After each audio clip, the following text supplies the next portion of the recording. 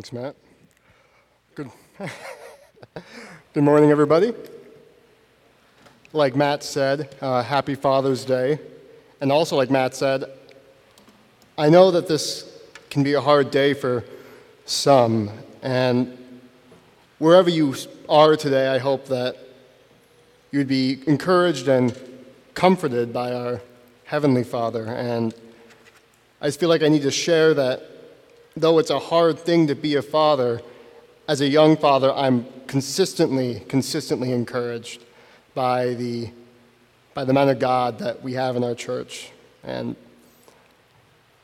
you guys are just such a good example for me and for all fathers, so I really appreciate that, and I know that I and many others are really blessed, so thank you. Well, this morning we're going to continue in the Gospel of Matthew, and we're going to be in chapter 21, verses 1 through 11. And that passage is the Palm Sunday passage, the Triumphal entry. And it's a passage that's usually reserved for Palm Sunday. And we're going to be visiting it this morning in a different context, in a different day of the year. So I'm hoping that by doing that, we can approach it with fresh eyes and we can approach it with soft hearts. And that maybe some of the things that we've learned about this passage that may be incorrect, or some of the implications that we have that, again, may not be there, can be fleshed out. And we might learn something new from a passage that's so familiar to so many of us. I'm going to read that for us this morning. Again, it's Matthew chapter 21, verses 1 through 11. And it will be on the screen behind me.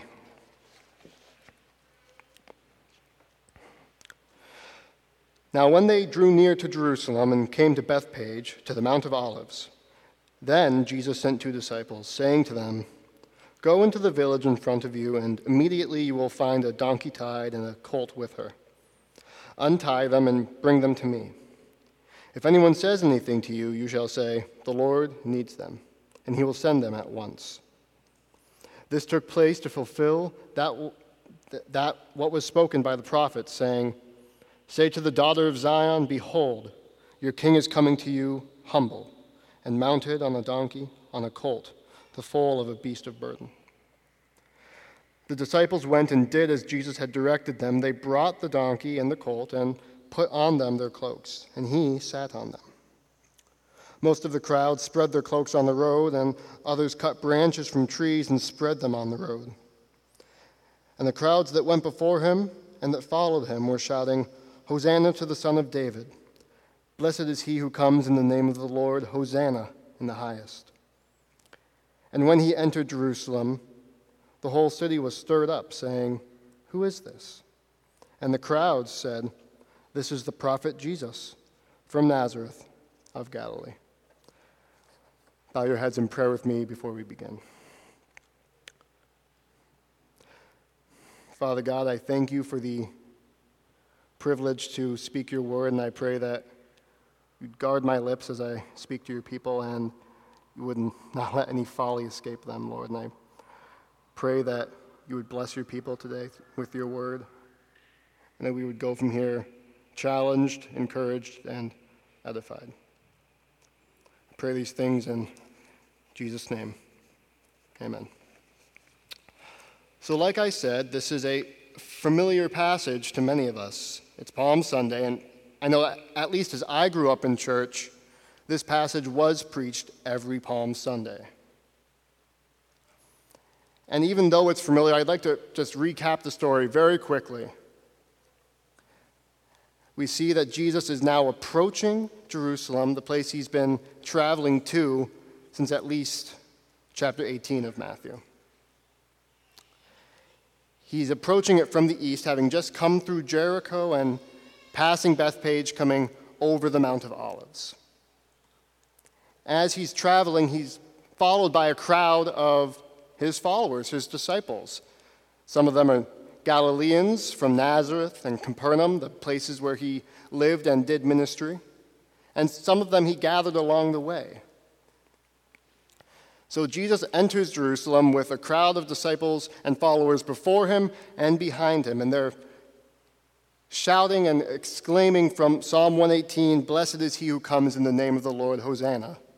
Hosanna in the highest.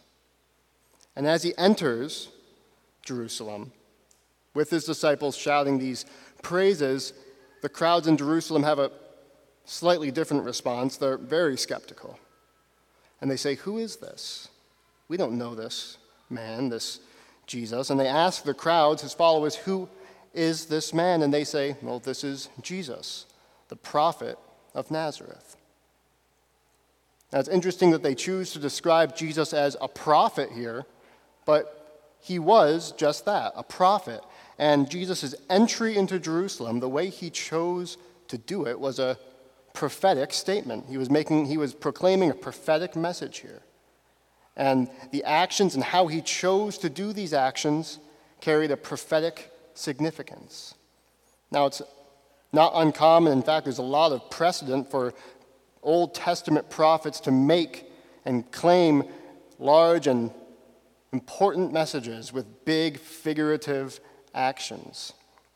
We see an example of this in Ezekiel 4, where God tells Ezekiel to lie on the ground for a grand total of 430 days, and then eat bread that he's baked himself over a pile of human dung. And he does this to foreshadow the exile of his people. Hosea does the same thing. He's told by God to bear children and call them names like "No Mercy" and "Not My People." So Israel's prophets have a long history of using grand prophetic actions, huge symbolic actions, to really bring home God's messages. And Jesus' action, his entrance to Jerusalem here, is such a prophetic action. And his main message is one that we're perhaps familiar with. And it's our big idea this morning, and it's Jesus is the Messiah. But we'll find that word Messiah has a lot of baggage in this time, and even now it still has a lot of baggage. So Jesus qualifies it and brings a bunch of nuance and brings all these Old Testament threads into it to teach us and help us understand. We're going to get into some of those details this morning. We're going to look at Jesus' prophetic action and the message he was trying to get across, and then we're going to bring it back home and understand what that means for us. And I want to give us a little bit of a warning this morning, because there's a lot of Old Testament stuff going on here, and I weighed the pros and cons when I was preparing of how much should I get into all of this Old Testament stuff. And I've decided to err on the side of too much, because this is what Jesus was saying. This is the message he was trying to get across. And if we just shrink it off and say, well, there's some Old Testament stuff here, but we're preaching through the New Testament, that would be unfair, and that would be dishonest to what Jesus was trying to say. And if we're going to be faithful in trying to hear our Lord, we need to be faithful to really understand and dig deep into what he's saying. So bear with me. We're going to do kind of a data dump right now. The first aspect of Jesus' entrance to Jerusalem that has prophetic significance and Old Testament parallels is the route he took to get to Jerusalem. Like I said, he travels from Galilee southward, but also goes westward. You can see, I have a map up here. Galilee's in the north, and he's trying to get to Judea. But instead of just going straight north to south, it says that he takes a path that goes beyond the Jordan so that he can enter Jerusalem by the east gate, coming through Jericho and entering Jerusalem from the east.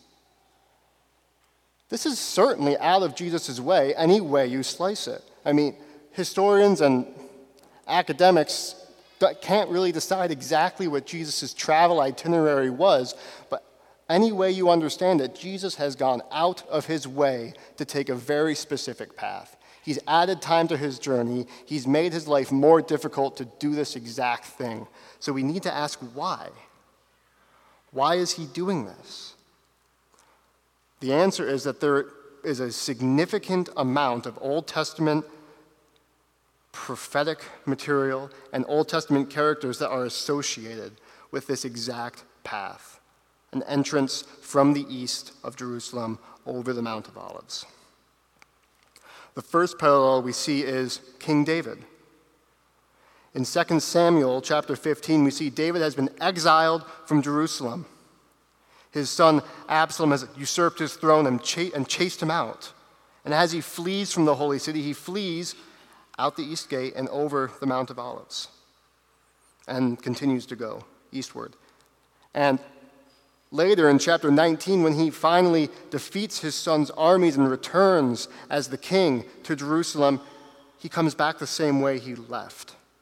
He comes from the east, over the Mount of Olives, presumably into the east gate. Jesus wants us to pick up on this. Any Old Testament Jew would have. Any person in Jesus' day who knew their Torah, which they did, would have known that this is what happened. So Jesus is doing this to say, I am a prophetic, messianic king from the line of David. It's a messianic declaration he's making. And his followers understood this. They call him, when they're singing his praises, Hosanna to the Son of David. There's a second Old Testament parallel I want to draw out, and it's from the prophet Ezekiel. In chapter 11, Ezekiel's recounting how Israel's idolatry has caused them to break covenant with God. And as a result, God's glory lifts up and departs from the temple. And it leaves the temple and goes eastward. It exits through the east gate and travels west to the exiles who are in what is called Chaldea. I want to read for you later in Ezekiel chapter 43, verses 1 through 5. And this is the account of God's glory returning to Israel. Then he led me to a gate, the gate facing east, and behold, the glory of the God of Israel was coming from the east, and the sound of his coming was like the sound of many waters, and the earth shone with his glory. And the vision I saw was just like the vision that I had seen when he came to destroy the city, and just like the vision that I had seen by the Chebar Canal. And I fell on my face, and the glory of the Lord entered the temple by the gate facing east. The Spirit lifted me up and brought me into the inner court, and behold, the glory of the Lord filled the temple.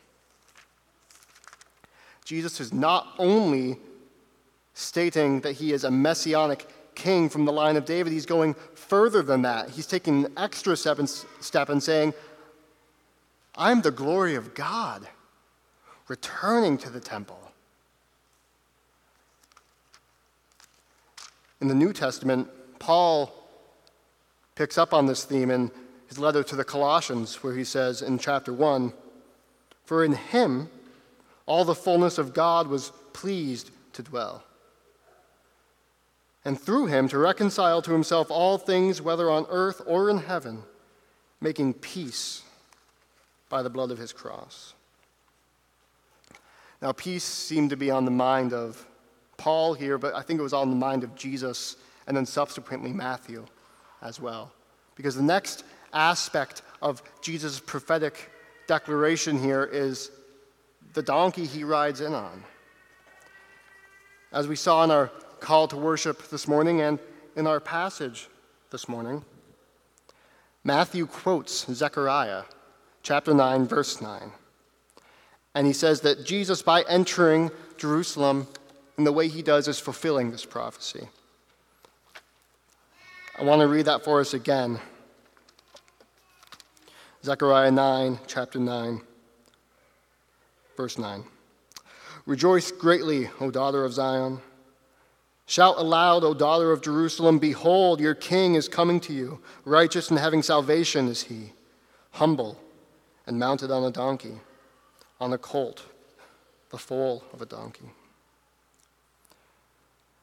Zechariah understands this Davidic messianic king to be a king that does not wage warfare but brings peace.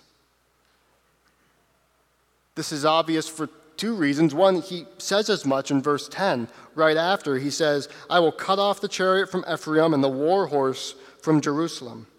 And the battle bow shall be cut off, and he shall speak peace to the nations.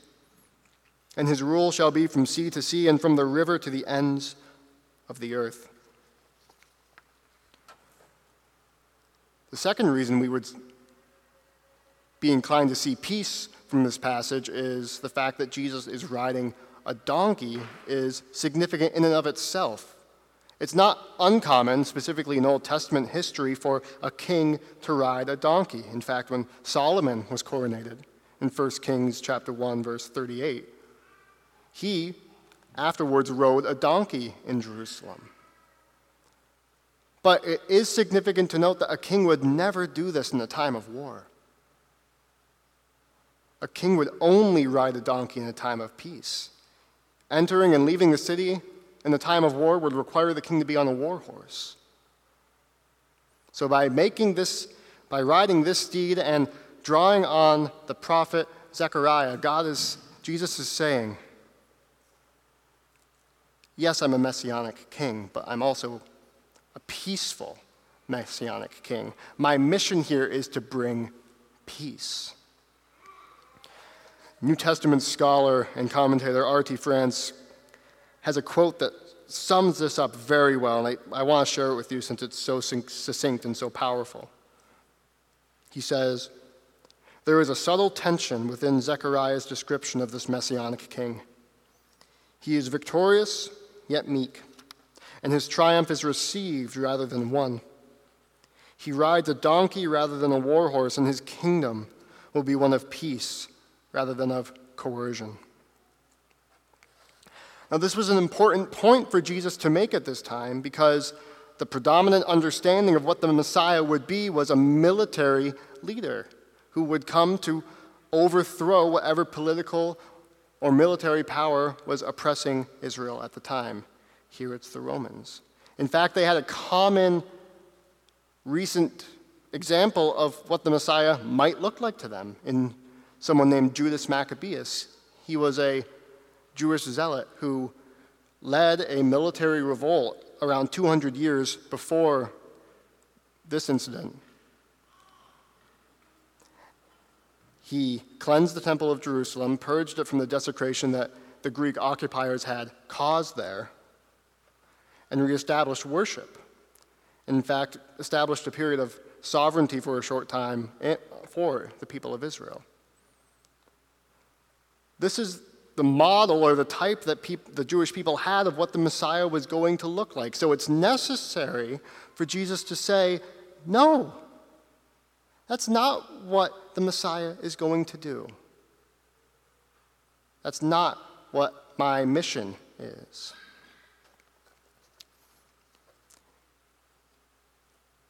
In summary, this is what Jesus' message is. His message is, I'm the Messiah, a king from the line of David, and my mission is to establish a kingdom of peace filled with the glory of God. As I say those words, I recognize that where we stand, and sometimes easy to feel distant from those realities. We're separated geographically and culturally and temporally from the Jewish people. There's a difficulty here for us to really enter into these truths. But church, we need to understand that Jesus was the Messiah then, and he is still the Messiah now. Here, Jesus is currently, in the present, our messianic king.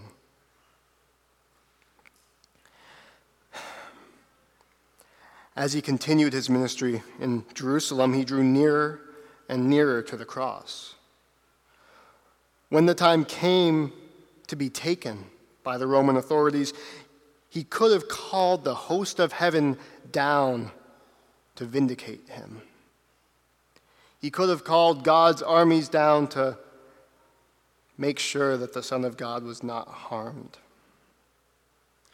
But instead, he gave himself up to be killed. And as he was nailed to the cross, he allowed it to happen so that he could make and bring peace.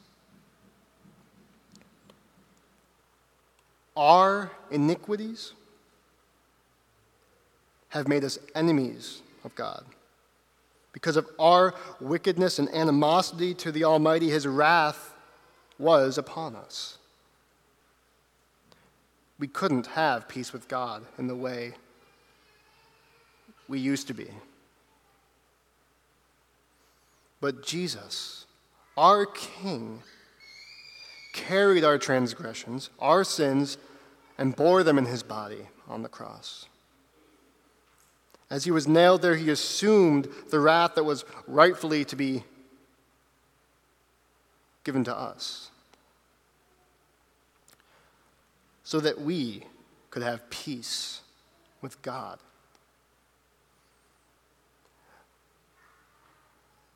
It almost seems corny to quote "in Christ alone," but on the cross where Jesus died, the wrath of God was satisfied. Every sin on him was laid, and here in the death of Christ, we live. And so often we end the story there, but it doesn't end there, does it? Once a king is coronated, what follows? His rule. Jesus rose from the dead, defeated the grave for us, and then ascended, and he rose further still, and now he sits at the right hand of God, actively ruling the kingdom that he has inaugurated. The kingdom that we're a part of. In light of all this, I have two questions for us this morning. The first one is this: are we subjects of King Jesus? Some of us may think we are, and many of us may say we are. But are we acting like subjects of King Jesus? I know sometimes I feel like I'm buddies with Jesus and he's my pal, or sometimes I feel distant and Jesus is my acquaintance. Are we subjects, servants of King Jesus? Is our posture one of obedience and servitude? Maybe you're here this morning and you know for a fact that you're not part of this kingdom. You know for a fact that you don't have any relationship with Jesus Christ, let alone a servant-king relationship. Maybe you see and understand that Jesus is a better king than any earthly king, any earthly ruler you could ever know. Maybe you understand that service to him would be so much more fulfilling than service to your desires, service to your wants, even service to your needs. It would be. If you find yourself here this morning and you want to know how you can start this relationship, how you can accept Jesus as your king, it's actually theoretically quite simple. Your citizenship in the kingdom is decided by one thing and one thing alone: your understanding that your work and your actions cannot save yourself, and your complete surrender and turning in faith to King Jesus.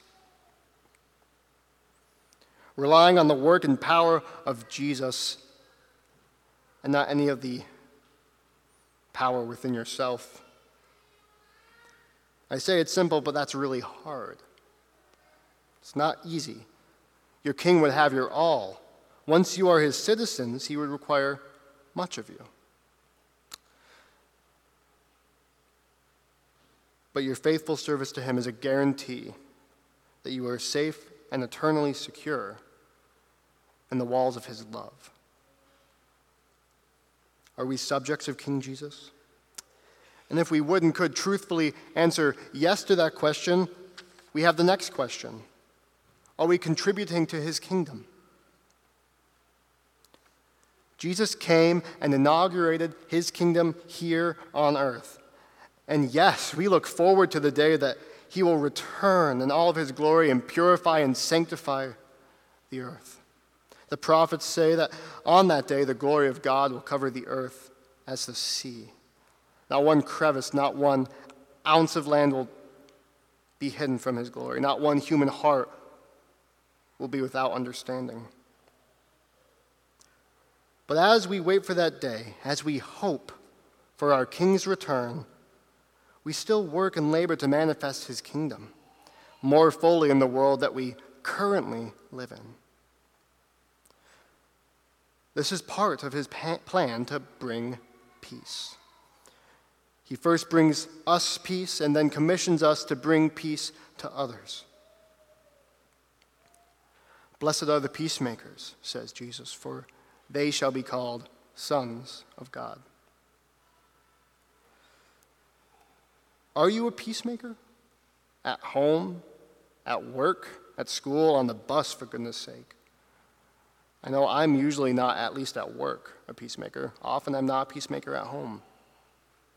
Often I would care more for my own desires and my own wants than peace, which is ultimately God's desires and God's wants.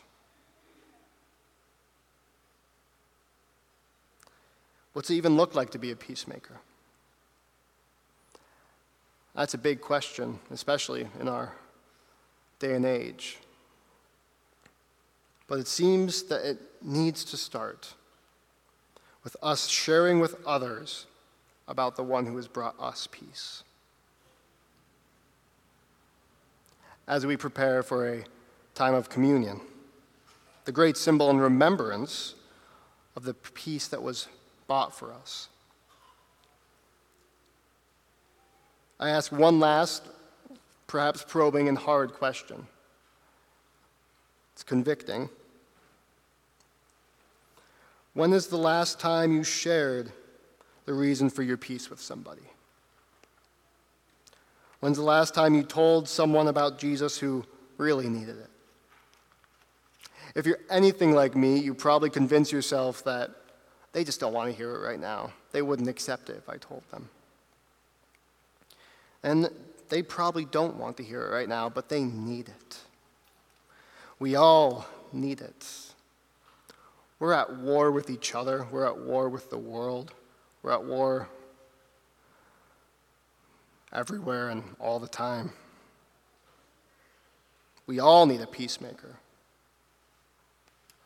We all need a Messiah. We all need Jesus. Let's pray.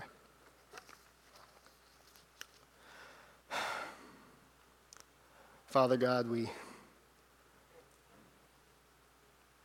approach you now and understand perhaps that we haven't been living up to the calling that we've been given. Some of us may be approaching you for the first time ever, or the first time in a really long time. And I pray you would move our hearts in humility and conviction and help us dedicate our lives to service of you. Help us to know more fully the peace that you have brought us, to dwell in that peace and to extend that peace to all of those around us. Lord, we thank you and we praise you. In Jesus' name, amen.